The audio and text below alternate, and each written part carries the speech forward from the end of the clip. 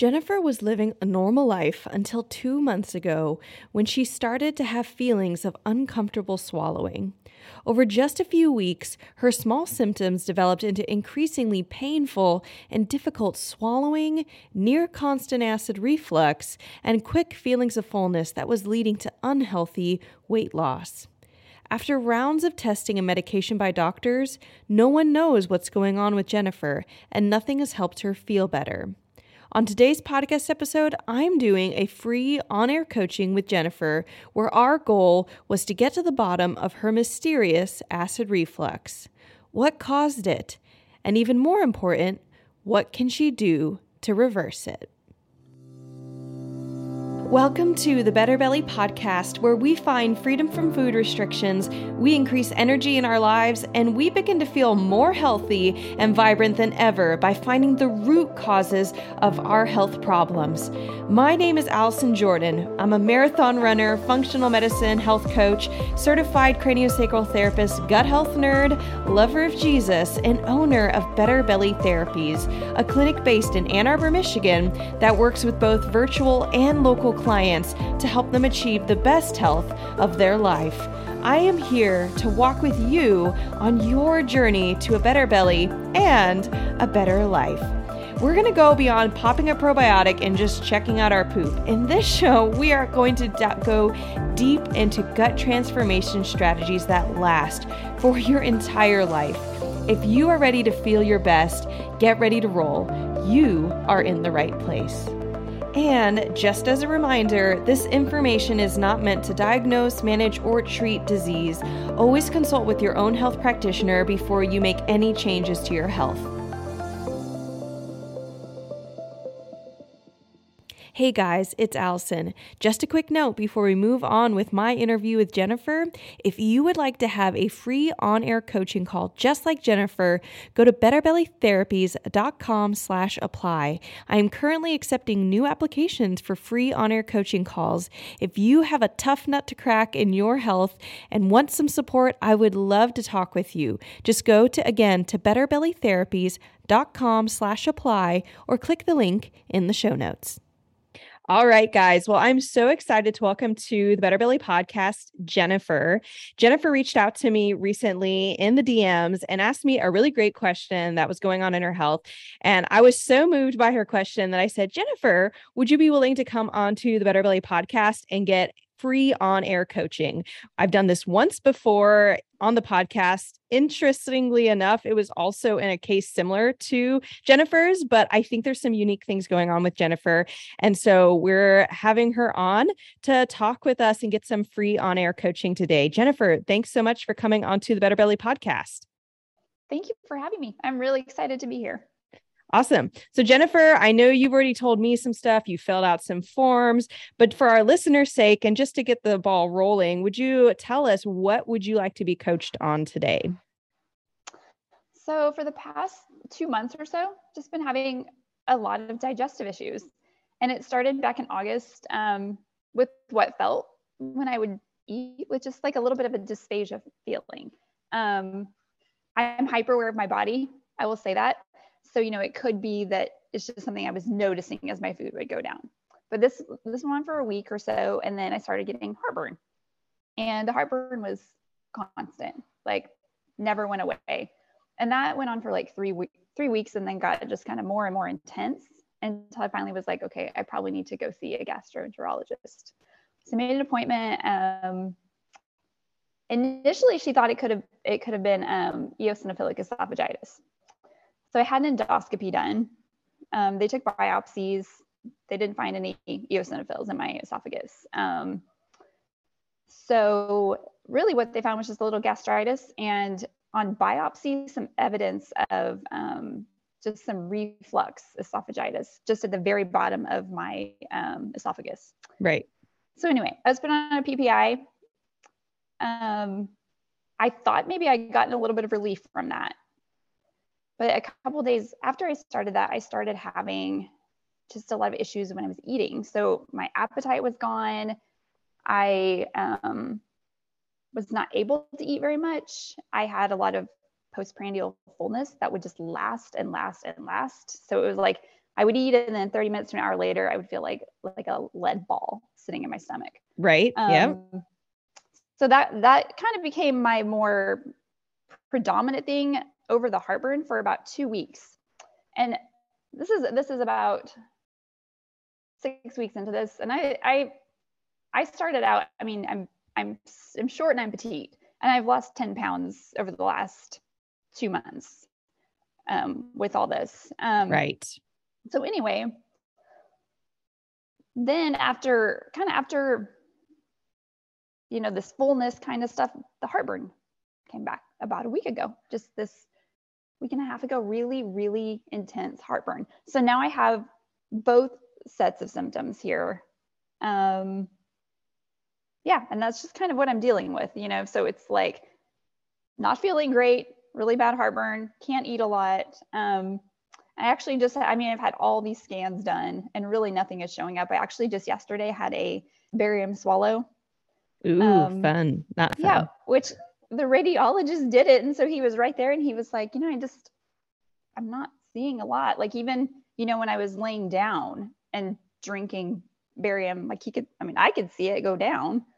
So it's like with that dysphagia feeling, I'm like, well, at least I know it's actually making it into my stomach. So that's kind of where I am. I just have these symptoms and it's nothing showing up. And, my thought was maybe gastroparesis, but then there's another scan for that we haven't gotten to. So it's just been basically just tests for the last almost 2 months and really not coming up with any solid answers. So awesome. It's frustrating. Yeah. So that's my long story. And you're not alone. I'm sure there's plenty of people listening to this podcast who are just going to bug out. They're like, oh my gosh, that's my story too. First off, I want to say you are not too sensitive in your body. I work with lots of clients and people do have there's a variety of sensitivities people have in their body, but one is not more right than the other. And honestly, a lot of times I find that people who are not as sensitive, the same thing is happening to their body, right? They only realize it's happening maybe years after someone who's more sensitive would notice it. Like they're just more sensitive to fine tuning things. And so you had said that, and I want to start off with that is not how I see, but either what you have going on in general. Like this isn't like, oh, you suddenly became more sensitive or this is your sensitivity problem. And I also just want to say that because I think it's important for us to hear, like you start to really wonder, am I making this up? Is it in my head? It's not on these lab tests. What's going on? Now, hopefully what we're about to discuss is going to illuminate some things. And if you get the right testing, you'll actually be like, oh, wow, it really isn't in my head. But what you've gone through right now is kind of the classic, well, what is it not? You're making sure it's not certain. Yeah, these kind of bigger things. So for anyone who's listening to this is an okay thing to go through, is kind of the big baddie stuff that you might get diagnosed with. And you want to make sure it is or isn't. On top of that, even if you get diagnosed, and I told Jennifer this, so I'm letting all the listeners know, even if you get diagnosed with gastroparesis, eosinophilic esophagitis, any of these things, I've worked with clients with this. And so functional medicine can help these things, as well as craniosacral therapy and visceral manipulation, which we'll kind of tease out here. You answered a lot of my questions that I pretty much want to know on a coaching call, which is when did the problem start? What have you tried to improve the problem? Has anything helped either partially or temporarily? And from here on, I gave you a bunch of tests to try. So let's talk about these things, that information I had you send me. So one was a baking soda test, which anybody who's listening to the podcast for a while is heard of before. You just made a fun face. Tell me how that went. Mine was just all over the map. Like the first day, it's like 27 seconds I burped, and then the second day it's like 3 minutes. And then I actually did my last one this morning because I had a test yesterday morning, so I couldn't do it yesterday. But that one was like, 5 or 6 minutes or something, and it was just like this little like croak. I mean, it wasn't even like a full-on burp. So right. I was a little confused by that because it's like, oh, you have really high stomach acid. No, you have really low stomach acid, So our stomach acid levels do vary morning to morning, even for a kind of healthy person who's having no problems. And so It can have to do with, how late did you eat the night before? Are you still digesting some things? Is there, did you have something that were you exposed to something like women on our cycle, estrogen and something called histamine will alter the amount of stomach acid we have. So that can fluctuate throughout a month. So that's why we do 3 tests, is try to get that average. And then anytime you get that big wide range, we're thinking, is there kind of medication involvement? Like it's really dampening it one morning. And so we don't quite know. If you and I were working together longer, I'd say, let's just do another 3 days and see if maybe that really quick number was unusual. Maybe the really long number was unusual. And we just want some more data points. One thing I do want to ask, though, is for your really quick one, that 27-second one, what was the quality of the burp?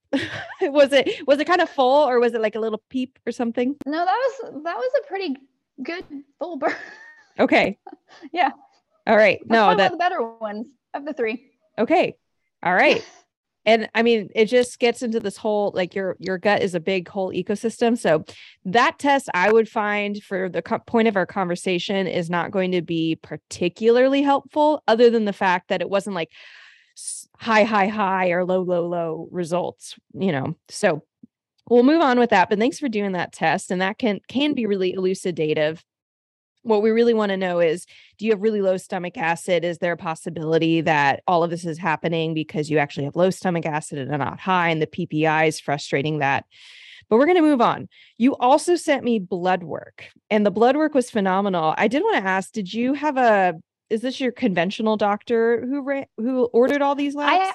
I actually have a functional medicine doctor that I've been working with. But I'm trying to throw the kitchen sink at this thing at this point, So no, because so they went ahead and ran those for me, but wonderful. You had a lot of more markers than I typically would find on blood work from conventional doctors. And so I thought, is there a chance that she's working with some functional person on the side? Which I think is great. Everybody has a different skill set, and let's just all work together. So I'm actually going to share my screen with you, which our listeners won't see, but I want you to be able to visually jump into this. I have a specialized spreadsheet that I've created for labs that you actually put numbers into, and it has functional lab ranges connected to it. So when we're doing blood work, are you familiar with the difference between standard and functional lab ranges? Yeah, I mean, somewhat. I know they can be vastly different. Yes. So standard lab ranges are developed. It's going to be whatever the typical thing you get from your doctor, where it says it's high, low, and then it says this is the range. Those standard lab ranges are developed by the average person's results for that lab. So if you're working with a laboratory that works with your entire city, you're basically getting the average person in your city, what their health is, and you're only high or low if you fall a certain percentage outside of this average range. You're not actually comparing yourself to healthy results. You're just comparing yourself to average results, which just in general, the way our country is, even if whether it's your city or your state or the entire country, it's probably not going to be great average results. And then functional lab ranges, they've been researched by researchers and doctors who say when someone's healthy, what are these ranges going to look like? And so whenever I get this blood work, I put this into the sheet. I'm going to give this to you for free, just as a thank you for coming on the podcast. And it's going to have other things that you can just track your blood work moving forward with this. But it's going to be a lot of information. I want to distill some things. So you definitely have in your comprehensive metabolic panel signs of low stomach acid or intestinal malabsorption. So really low calcium levels, or not really low, but low calcium levels, low protein levels. And this, again, when it says protein or calcium, we're not necessarily talking about intake, right? You can actually be eating these things, but then they're not being broken down and then absorbed properly into the body. You need stomach acid to break down calcium and protein. And so we kind of want to know, is this stomach acid or is this malabsorption, something going on with potentially leaky gut? There's other things that could possibly cause this. So if you have H. pylori, that can cause low stomach acid, which brings me to one of my first questions for you regarding H. pylori. People can suddenly get it. It's fairly easy to get. It is a bacteria that hangs out in the stomach. Have you heard of it before? Yes, I have. Okay, great. Have you been tested for it? I was probably about 5 years ago. I started working with a functional medicine doctor then, but I was pregnant at the time. And so we did a stool test and I tested positive through that. But because I was pregnant, he didn't feel comfortable treating it. Yes. And then after my son was born, I ended up nursing him for like 20 months. Yes. And so I still couldn't do the protocol. And by that time it was like I, had a toddler and 2 kids and life was moving. And so I just never came back to it, but it's not been treated. Yeah. So I would assume it's still there. Yeah. So yeah, exactly. H. pylori, it's super interesting. And you're right. If women come to me all the time, they say, I'm just got pregnant, or I'm currently pregnant, or I'm breastfeeding. And we say, well, we don't want to address that anytime a woman's pregnant or breastfeeding, because it can cause a detoxing effect that will enter into the fetus or the child, and their bodies are not ready for that. So that is a great thing that I want all listeners to know. And it's a really big reason if you're considering, anybody who's listening and considering getting pregnant or really wanting to get pregnant or having difficulties getting pregnant, it might be because of these things. And you definitely want to deal with them and put pregnancy on hold. Otherwise you will go through the pregnancy and postpartum with it, which you didn't know at the time. So no fault or harm to you. But H. pylori inherently, some people can have it and it's causing no problems, and that's fine. That's why many conventional doctors don't care or don't even test for it. They don't think about it because their conventional research will say it's non-pathogenic. It doesn't cause problems. That's not fully true though. Anytime I'm dealing with a client, it's because they're feeling really, really bad, like you, right? So let's just assume H. pylori is not doing you any favors. It loves stomach acid. It grows when there's stomach acid. And then it can cause low stomach acid and inflammation of the gut line, or of the stomach lining specifically. So I would say I'm going to be giving you kind of a list of things in a some semi-orderly manner of things to try, but one of them, or to do after this call, but one of them is going to be, you most likely don't even need to retest. Body doesn't get rid of H. pylori easily. Get rid of H. pylori. Typically, what I recommend is something called Matula tea. It's an herbal tea that was developed by a doctor who found that you can get rid of H. pylori without needing an antibiotic. And so I'll give you a little link and I'll share it with our listeners on our podcast show notes, but it's a 1-month protocol. Drink the tea. Another thing to know about H. pylori is you're going to want your husband to take the tea too, because H. pylori is super contagious. And then you also want to give it to your child, which you don't want to give it full strength to the child, but because of it's super commutable via swap. Interesting. Yeah. Via spit. Via spit. So kissing anyone, of course, and kids and their saliva, their hands, it's going everywhere. For you and your husband, you'll take it full strength.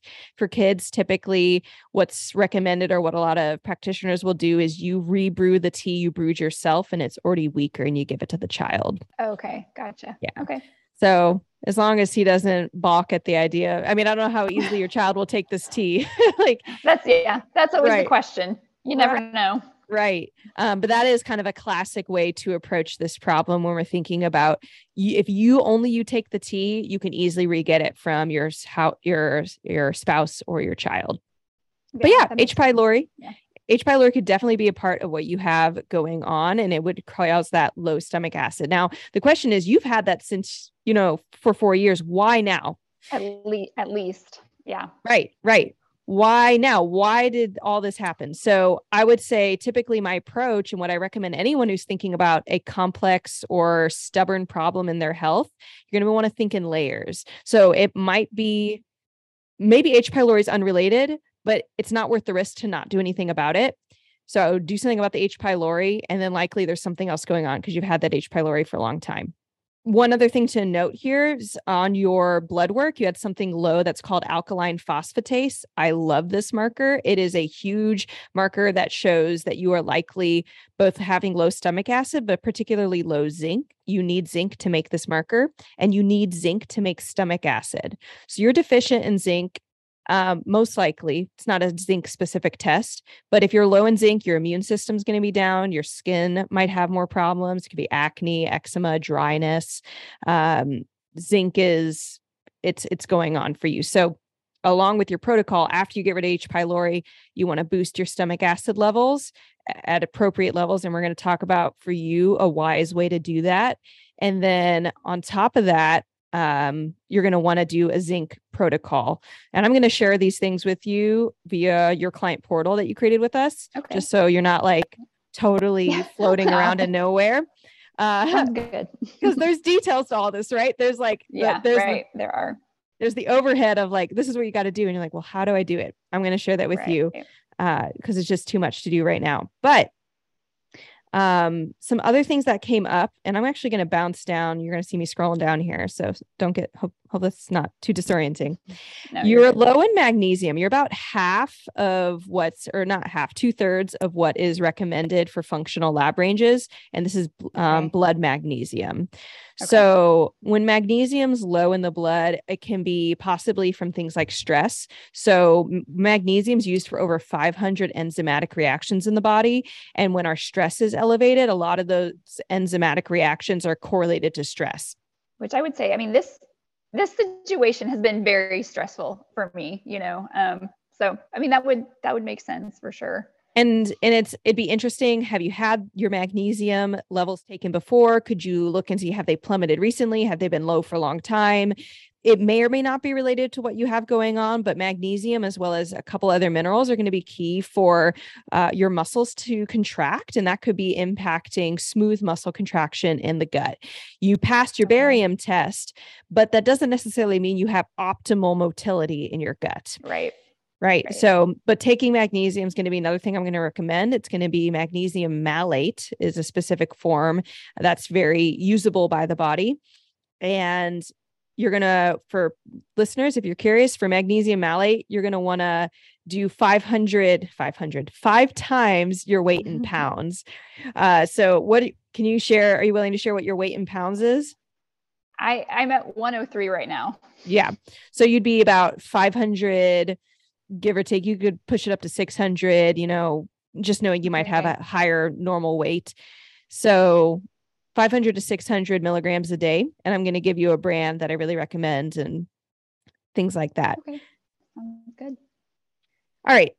So I want to jump a little bit to another place in your blood work, which is your iron. Your iron was in a really interesting state, which is you had really high iron. So you actually had normal iron levels in the blood and normal something called total iron binding capacity, but you had really high iron saturation.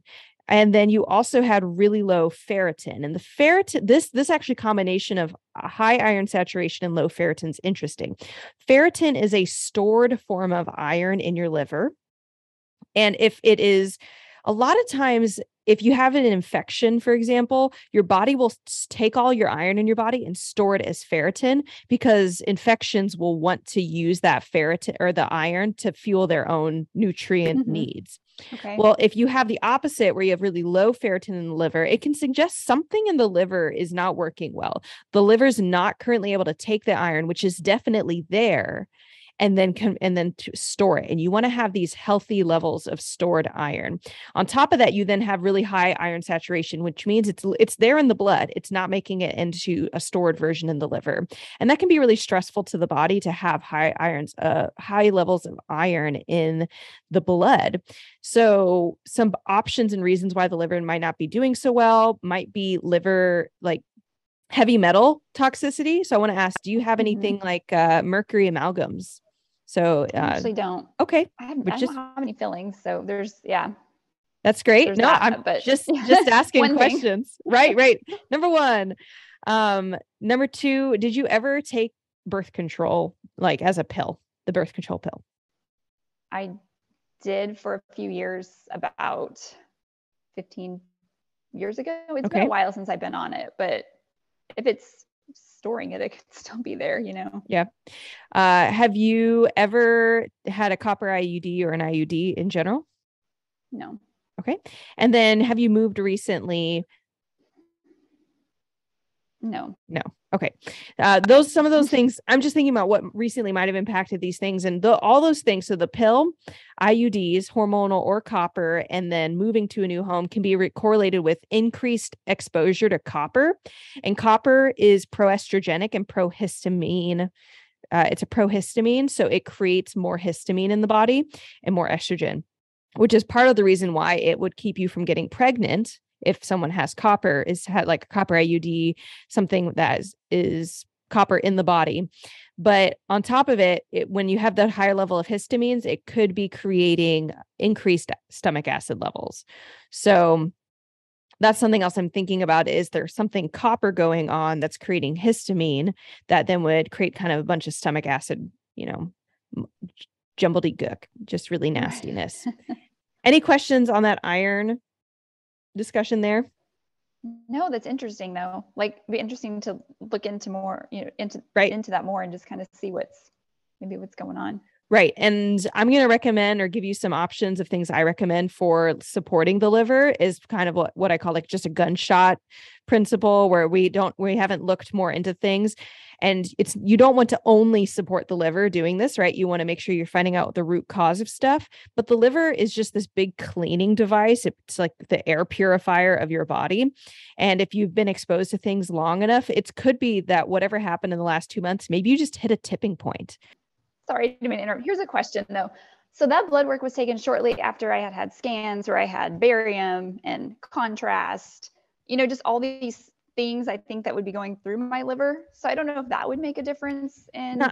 Not typically. Your blood is fairly good at being stable. I mean, other than blood glucose might be going up and down dramatically if you're not stabilizing it well with insulin. But our bodies work really hard to have blood be as stable as possible. So anything that's slightly high or slightly low does show a strain in the system, because your body's like, whoa, like a long-term strain. The bodies can't really cope with that. But yeah, good question. So you're going to want to support the liver to help it detox.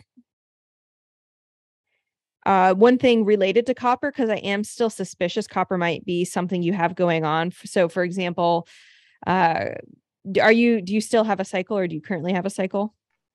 Yeah. Is it particularly painful, heavy, irregular?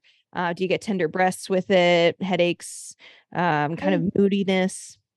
Yeah, I get I just get achy. Like I get achy like I have the flu. Okay. And I get headaches. It's pretty regular, and each time it lasts about 3 days, but yeah, I have a lot of uncomfortable symptoms with my period. Interesting. So one of the big symptoms though is feeling maybe just like your muscles ache and your joints ache. It's just kind of this diffuse kind of achiness. Like I don't even know, where it comes from. It's just kind of my arms, my legs will hurt. Yeah. But it's not fun, but. So that's a big symptom of a vague term called systemic inflammation. It's the idea that you have this influx of inflammation in your body, which we do. Our periods are designed to detox us. It's actually a detox method. But if you have a lot to detox, or there's just already a baseline level of inflammation in your body, and then you get your period, that inflammation level rises significantly. That's why people will get diarrhea sometimes. That's a lot of times an inflammation response. But then that diffused achiness is all those inflammatory markers going everywhere in your body, your head, your eyeballs, your muscles, your skin. So those symptoms can come up as different things. So that does tell me, okay, you have a baseline level of inflammation that's definitely going overboard when you have your cycle. How long has that been the case of your cycles that felt like, oh, that's kind of been the norm my whole life, or since I had my kid, or the last few years? Yeah, my daughter is 10, and I remember after my periods came back, because I nursed her, and that kind of kept them away for a while. But yeah, it seems like when they came back with her, that's when I really started feeling that kind of achiness. Prior to that, it was more just a little bit of like stomach cramping. So, I mean, a good, like probably 10 years or so that's been going on. Okay. So I'd say that's probably another layer that's going on, that your cycles are going to majorly improve as you're trying to figure out what's going on with this stomach thing, because we definitely want to make sure that your inflammatory markers aren't also adding to the acid and the clenching and the, you know, also the fact that you kind of would get stomach cramping prior to that, prior to her, sounds like low magnesium in particular, which is it's more commonly talked about these days, but 10 or 20 years ago, it wasn't talked about that much, of being magnesium deficient. So it just means your smooth muscles in your gut didn't have enough magnesium to contract smoothly. So then they spasmed on the cycle specifically, just because it burns through magnesium. So again, another good reason to take magnesium, but it's not solving the problem. It's kind of supporting everything. All right, so let's keep going. You ready? All right. So some other things in your blood work, you had low white blood cells. This can suggest a variety of things, and two of them stood out to me. Could mean chronic bacterial or viral infection, just meaning something that is kind of your baseline and maybe it just got flared up. And we still don't know 100% why, but something in your body enabled that to flare up. And that might be why it suddenly is worse. So maybe that's that H. pylori, or it's something else going on. But another thing that's interesting is something called leukocytic autodigestion. And this happens when you have low stomach acid and often low bile, is potentially one or the other, but definitely both, is your white blood cells will act as another agent to help you digest food.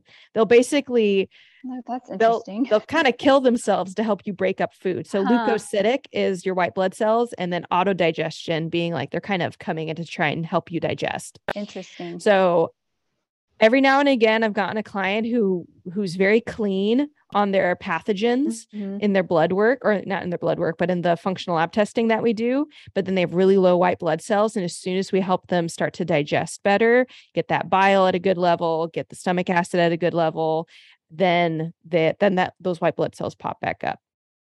So you definitely are not digesting easily and well. You feel it in your body. Yeah. It's definitely showing up in your tests. Right. So I don't know, but it does leave that opening up of, again, what other pathogens might be present for you.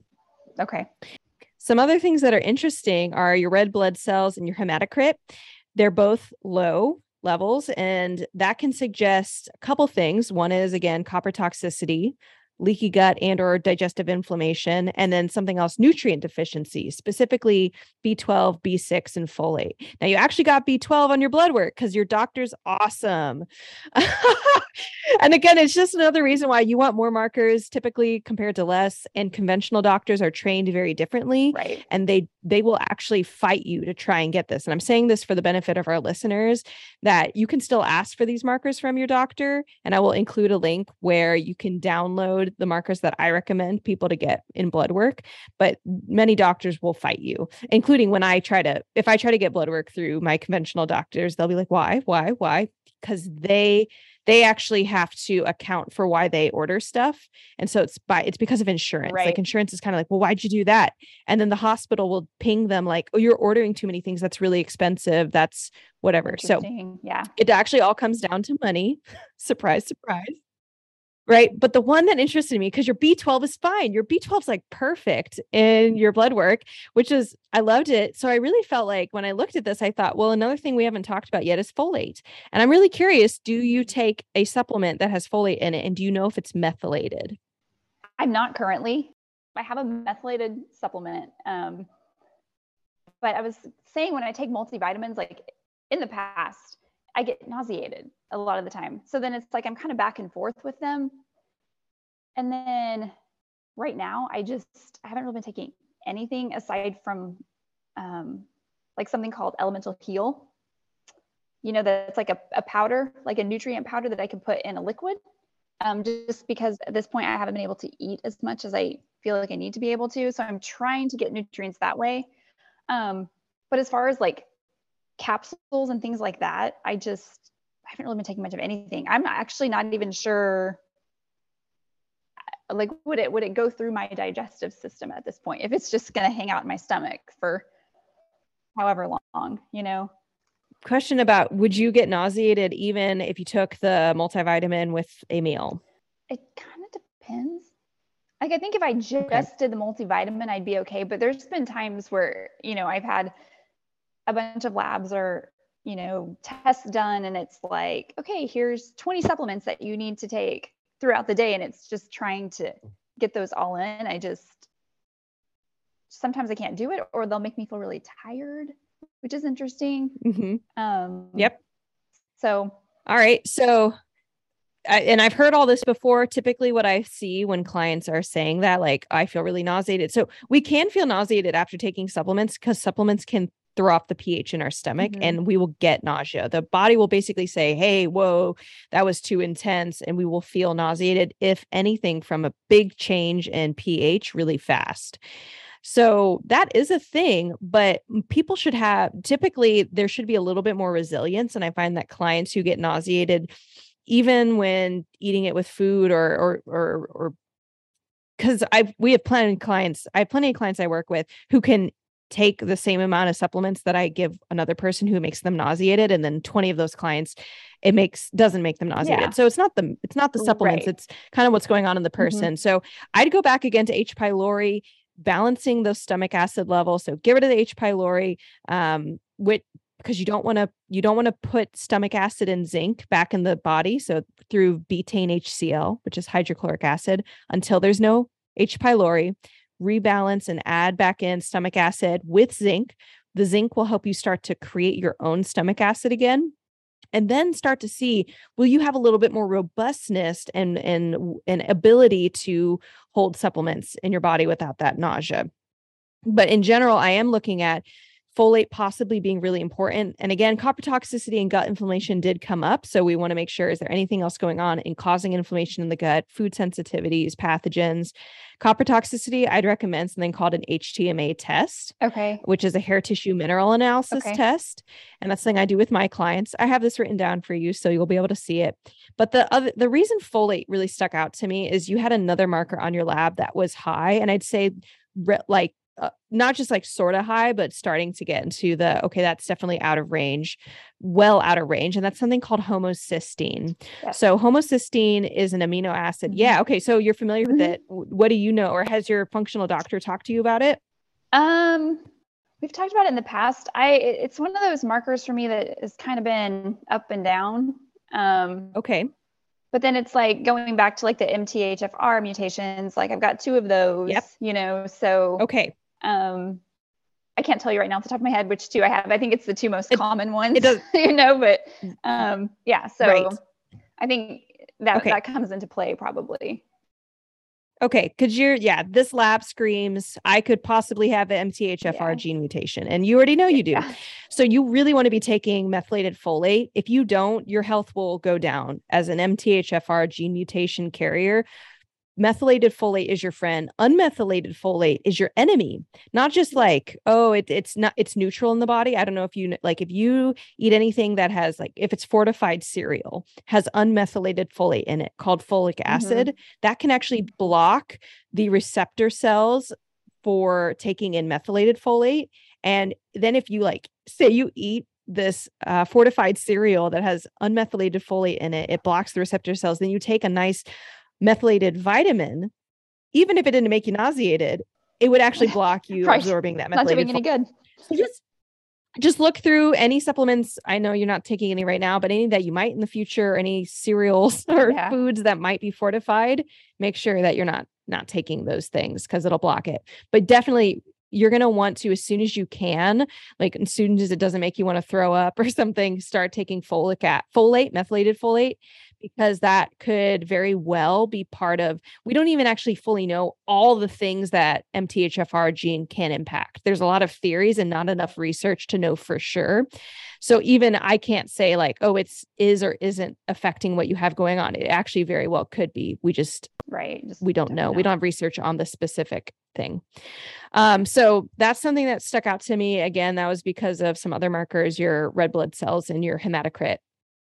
Your hemoglobin was low. And one of the things that can cause that to be low is respiratory distress, and that can come in specifically things like asthma or post-COVID difficulties. But even if you don't have those things, and you didn't get COVID in the last like 6 months, did you? I did actually. I had it. Oh, okay, yeah. great. So that I probably should have mentioned that. I had it in 2020, and then I got it again just in June. Okay. And that was a thought, like with the GI doctor, maybe this like a post-viral kind of gastroparesis thing, I guess they have seen some of that. I don't know, but yes, I really, this time it felt more like a cold. I don't feel like I had the breathing difficulties, Okay. but I mean, that doesn't necessarily mean that, it didn't get into my lungs, I guess. Right. And what you just said opened up a labyrinth of thoughts, right? So COVID, we're finding, is incredibly inflammatory to the body. Even if you don't have a really intense case of it, we find that we're actually, and I don't know if you've met these people. You might have friends who are these people. You don't even have an intense case, but you feel like after having that mild case, you're really fatigued. You like all these things might happen to this person's health where they're almost getting post-COVID without even having an intense case of COVID itself. I do know some of those people. Yeah. And so that's a thing. And you might be getting a specific manifestation where I'm thinking you would have had an increased amount of inflammation, a little bit of, and I'm not even thinking about post breathing problems at this point. I'm thinking inflammation. Just COVID creates so much inflammation for people. And so supporting the liver is going to be super helpful. Getting rid of the H. pylori because it's not doing you any benefits. I'm re-saying things so you can hear the layers adding up. Yeah.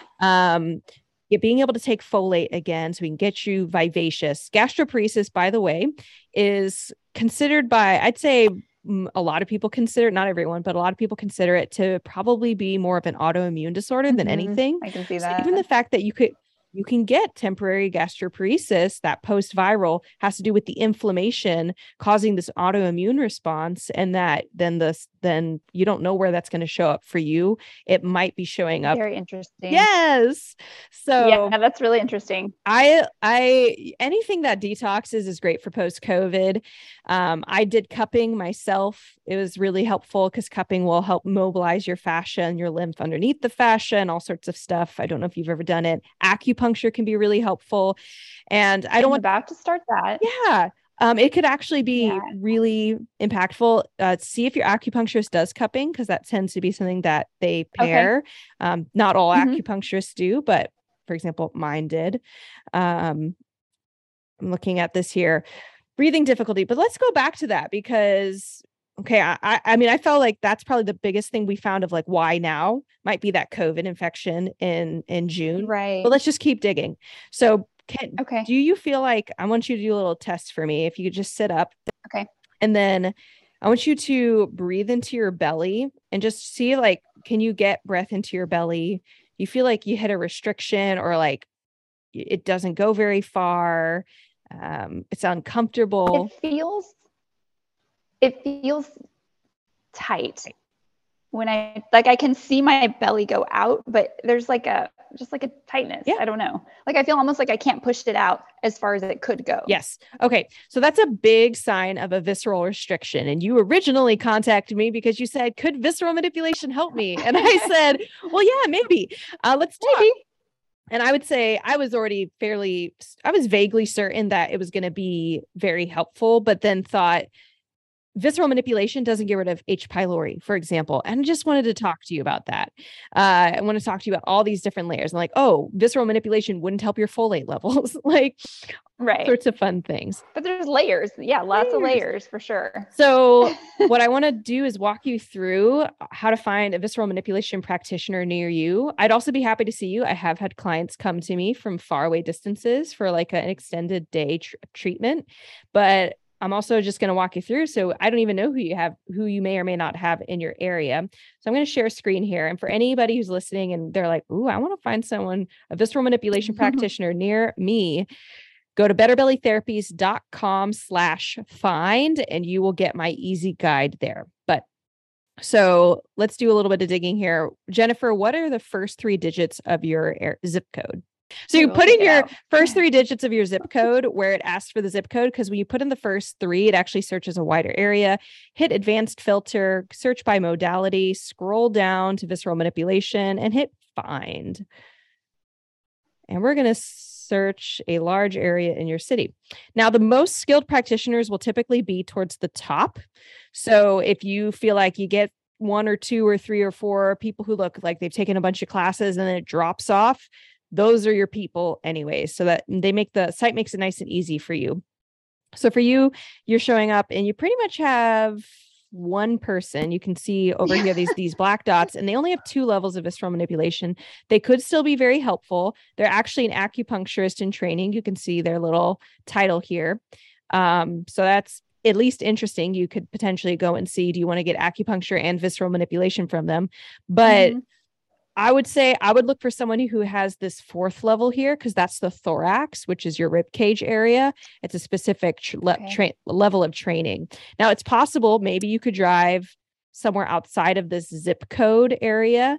So you would search your city. That might be in a driving distance that you'd be willing to do, and just see who else comes by. So I do that with clients too. Instead of zip code, choose a big city. You don't want to choose a small city. Yeah. But, you know, I live near Detroit, so I'd put Detroit, not like something else. So these people, you can kind of see only 2 dots here for visceral manipulation. They've done a lot in general, but visceral manipulation, 2 dots here. And it's a less common skill set, despite how powerful it is. So I can't explain why people don't want to take it, but it's not picked up a lot of stuff. This person has done VM4. They're PT. But it looks like the one thing with PT sometimes is they might be in a hospital system. So you might have to like get on a wait list to see them and make sure your insurance covers it, opposed to a private practice, which sometimes it's easier to slip in and see them. So I will, if I can interject, I actually, because I had been listening to your podcast and, you know, reading that in your book and all that. So I had looked on the website, but I ended up, and I'm not sure how I found it. There's a PT nearby, and their focus is kind of autonomic issues. Yeah. And so right there on their website, you know, gastroparesis is one of the things that they treat. Yes. And so I actually had a phone consultation about that. And it was just like, he talked about, you know, the thoracic nerves and the nerves in the back. Yeah. And so I mean, they're not on the site, but I was like, I'm just going to go in and, you know, do a consultation and see if this can help. Great. So I haven't done that yet. I have the appointment, but yeah, that was just kind of the direction I ended up going with that.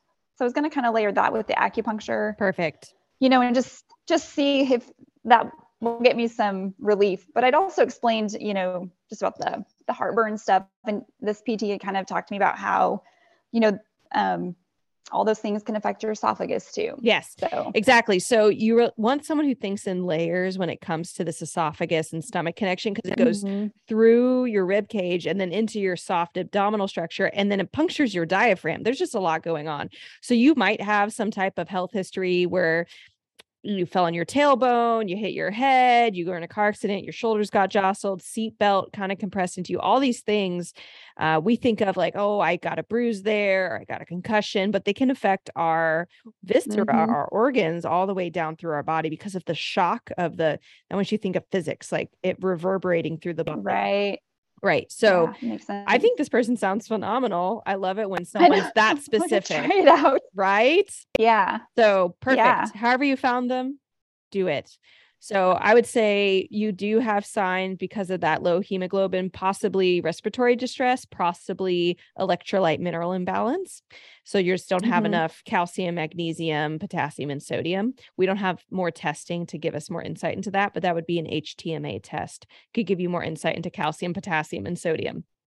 I would not recommend just taking them because if you already have something high or whatever, you don't want to just blindly take those supplements. But especially we even know your magnesium's good. Like, just a couple other things to note from your blood work. Your LDL was really high, or not super high. It was somewhat elevated and your triglycerides were low. And that's showing that liver strain again. So liver's mainly primarily responsible for the balancing of cholesterol. It's less about your diet. Triglycerides is a little bit more about your diet, but the cholesterol itself, so HDL, LDL, the good and bad cholesterol, as well as total cholesterol, that's very liver indicative. And so just something to keep in mind is, again, really wanting to support that liver with everything that went on. And that makes sense. If you had COVID and it just really queued up your inflammation and now your liver is extra burdened and it can't catch up, and it's just like you're living your life and more normal levels of toxins are coming in, but the liver can't catch up, you will not feel good. Okay. So I have a question for you. Yeah. What are your thoughts about like infrared sauna for that? Great. We have one, but I don't utilize it as much as I should probably. Yeah. No. And then sometimes when I'm not feeling good, I think it's just that heat shock a little bit, feels a little hard on my body sometimes. And that could, so maybe I just need to shorten the session, or I would say shorten the session. So it is very much a thing that you can do something that's detoxing for you and it will make you feel bad because you detox, or because your body can't handle it, or your nervous system is really elevated for whatever reason, because you're in pain or because you're anxious about why you don't feel so good, or because you're malnourished, like, your body, it's a stress pattern to not have enough calories, and it's not for anything you're trying to do to yourself, right? It's not possible. It is at this point. And I've got my chronometer, so I'm trying to track my calories, trying to get in a certain amount every day, but it's hard. Sometimes it's like my stomach just can't handle it right now. Right. Yeah, I totally get it. So, and what you're experiencing is very real. It's not, I went through the same thing and I wondered like, oh, am I like, I don't know, making up all this so I can have an eating disorder? And I'm like, no, I really just want to eat. And that's not what you want people to think. Yes. Like, I love to eat. It's and then it's like, when you start out at like 110 pounds or something like that, it's like, you don't want it. Being petite, I don't have the weight to lose, I guess. Right. So that's been hard. And that's also a misconception with chronic illness. And I don't know if you've dealt with this, but doctors kind of saying, well, usually acid reflux tend to be someone who's overweight. And you're like, well, I'm not. And then they'll blow you off. So I don't hope that's not happened to you. No, I've just gotten a lot of like, I don't know. Yeah. Like, I don't know what's wrong. So, could just, that's always fun. Post-COVID inflammation. I mean, might be a really nice way to summarize what I'm seeing here. Yeah. The last thing I wanted to mention was your thyroid here. And you do have elevated TSH, which is that chemical that goes from the brain to the thyroid that says, hey, thyroid gland, please make thyroid hormone. And then your thyroid hormone, both T4 and T3 are low, and all of them, both free and total. And I'm not going to break down why free and total are important, but they are, which is again, why I loved that your ordering physician got all these things. But basically, when you see all of these really low, one thing I am interested in is considering iodine deficiency. Now, iodine deficiency, if you Google it, you will explode with like, it's bad for you. Like, it's bad to take iodine. It's good to take iodine. How do you deal with iodine?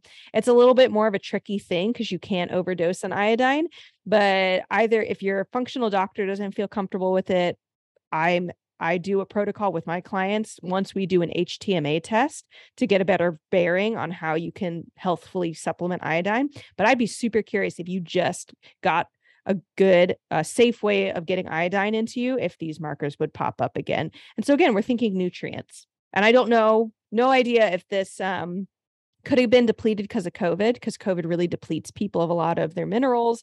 Could have been, something you've had ongoing and you're just going to bonus feel a lot better after doing all this work.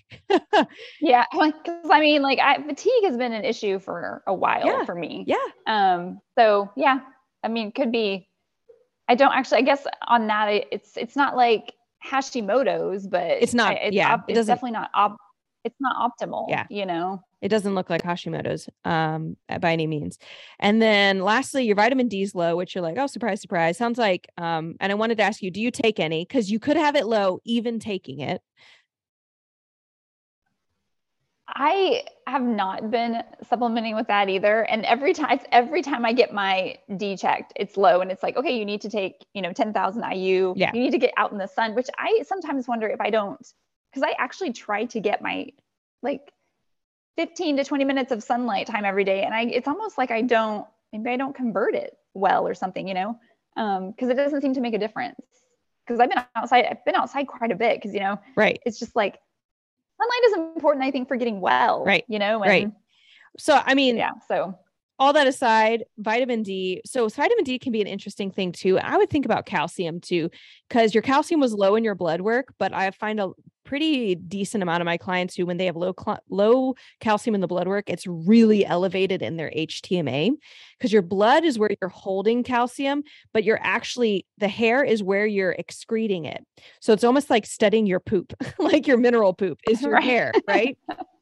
I hope that didn't gross anyone out, but it's what your body's excreting. So you could actually be leaching calcium from your body, and it would show up in the hair. And we sometimes, if it's elevated enough, we'll even call it a calcium shell, which could actually be causing problems with calcium shells can cause problems with smooth muscle tissue, functioning well. So again, really interested in getting that HTMA for use, because an hair tissue analysis will actually tell you where your calcium levels. Calcium interacts with vitamin D in this funny way where they work together, right? So if you don't have the right amount of calcium that's basically bioavailable to your body, then you're not going to transport your vitamin D very well. So yeah, I mean, it's just, so this is where like everything's so connected. And it's so cool. And you could do so many things right and be missing enough of the wrong things, and you don't get the results you want. And I'm just going to go back and I feel like we hit it dead on. If I were to make a bet, post-COVID inflammation would be the onset of everything. But now you can get more information to like really, really work through some amazing things and feel better than you did even in May, all of this. Right. Because I mean, it's not like I was feeling wonderful then. It's just, like I've had a low level fatigue, like I said, for a while, but we've never actually been able to kind of figure that out. Yeah. So yeah, I mean, that would be amazing. Yeah. Maybe I should see this as a blessing, to get my booty in gear to correct all these things. Yes. I'm going to make a couple, live life to the fullest. Yes, I'm going to make a couple notes on the vitamin D here, and I have it written here, but I want to verbally say vitamin D could also possibly be low if your fat intake isn't high enough, because it's a fat soluble vitamin. Yeah. Right now it's probably not. And right now it's not, but if it's chronically low, don't know if that's going on. Also fat assimilation, which is even if you say you have enough bile and stomach acid and you break down your fat really well, assimilating it has to do with this shuffling of fat to make it usable. So a supplement is called acetyl L-carnitine, helps shuffle that fat and make it usable by cells. So sometimes when I see that vitamin D really low, if there's not a calcium shell, taking acetyl L-carnitine will really help that. And I know you're like, oh, yay, supplements, I will get nauseated. So you really want to like go back and first deal with H. pylori, get some of that visceral manipulation, do all that, and you'll be able to take supplements. Yeah, I may have to try to do a little bit of like what it can get in like a powder or a liquid form for now. I seem to do better with that than a capsule. Sometimes if I can, I'll break them open, but I'll find some way to get it in. Awesome. Well, Jennifer, was this helpful? This was great. Yeah. This was great. I really, really appreciate it. Yeah. What were some of your aha points, or what were some of your favorite things from today? I think just the way that I wouldn't say one particular thing. It's just the way that you are able to pull out these things and then connect them together. Whereas it's like, I look at some of these things and I'm like, yeah, well, that's out of range and that's out of range, but I don't know why. Which I probably need to do your blood labs course then, so I know these things, right? Yes, Blood Bootcamp is so great for this, and yes, I would highly recommend it. You can join the wait list for when it reopens next. Yeah, and I would say also, like, I think, and this may be important for other people, is just the post-COVID stuff, because I mean, you kind of think, like the flu, you're like, oh, you get it and you're sick for a week or two and then you get over it, but I think a lot of times we don't realize just the impact that some of those things continue to have on our bodies. So yeah, that was helpful to hear for sure. No, I love it. This is great. It's like a puzzle. It's so invigorating to do. So thank you so much for coming on to the Better Belly podcast, Jennifer, and sharing your story with us. Yeah, I really appreciate it. All right, guys. Well, I hope you enjoyed that podcast episode and interview with Jennifer. And I hope for those of you listening, got some insight into your own health and some of the odd things that can bring on symptoms and conditions. Well, if you would like a free on-air coaching call just like Jennifer, go to betterbellytherapies.com/apply. I am now accepting applications for free on-air coaching calls. So if you have a tough nut to crack in your health, I would love to talk with you and dive deeper to find out what's really going on in your health. Also, if you're interested in learning how to read your blood work, just like we went through Jennifer's, sign up for Blood Lab Bootcamp by going to betterbellytherapies.com/bootcamp. Blood Lab Bootcamp is an online course that I've created to teach you how to read your blood work better than your doctors. So again, go to betterbellytherapies.com/bootcamp to apply for the wait list now for when that course reopens, or click the link in the show notes. If you are a client who is local to me, you can go to betterbellytherapies.com/book now and book an appointment. I would love to see you in my office, you and me, doing craniosacral therapy, visceral manipulation, functional lab testing, and just making you feel all better. If you are ready, just again, go to betterbellytherapies.com/book now. I would love to work with you there. If you are a virtual client and you would love to work with me in the Foundations program, my waitlist is still open. You can join at betterbellytherapies.com/waitlist. On the Foundations program, we do 4 functional lab tests that look deeper into your health so we can find the root cause of what's going on with your gut health symptoms. Lastly, if you love this episode, we have so much more coming down the line. Subscribe so you never miss a beat. And if you thought of a friend while listening to this podcast, take a screenshot and share it with them. I cannot count how many times when I tell someone I'm a gut health therapist that they say, "Oh, I know someone who needs you." So send that friend a love note to their gut and do us a favor and pass this podcast along to them. Other ways that you can stay in the conversation is by following us on Instagram at betterbellytherapies. And if this podcast has meant anything to you, if these episodes have been helpful and insightful to you, go ahead and leave us a rating and review on our Apple Podcast or Spotify. I love it when people share with me how the podcast is impacting them. So if this has meant anything to you, go ahead and leave a rating and review. And as always, our motto, miracles are immediate, but healing takes time. Catch you guys next week.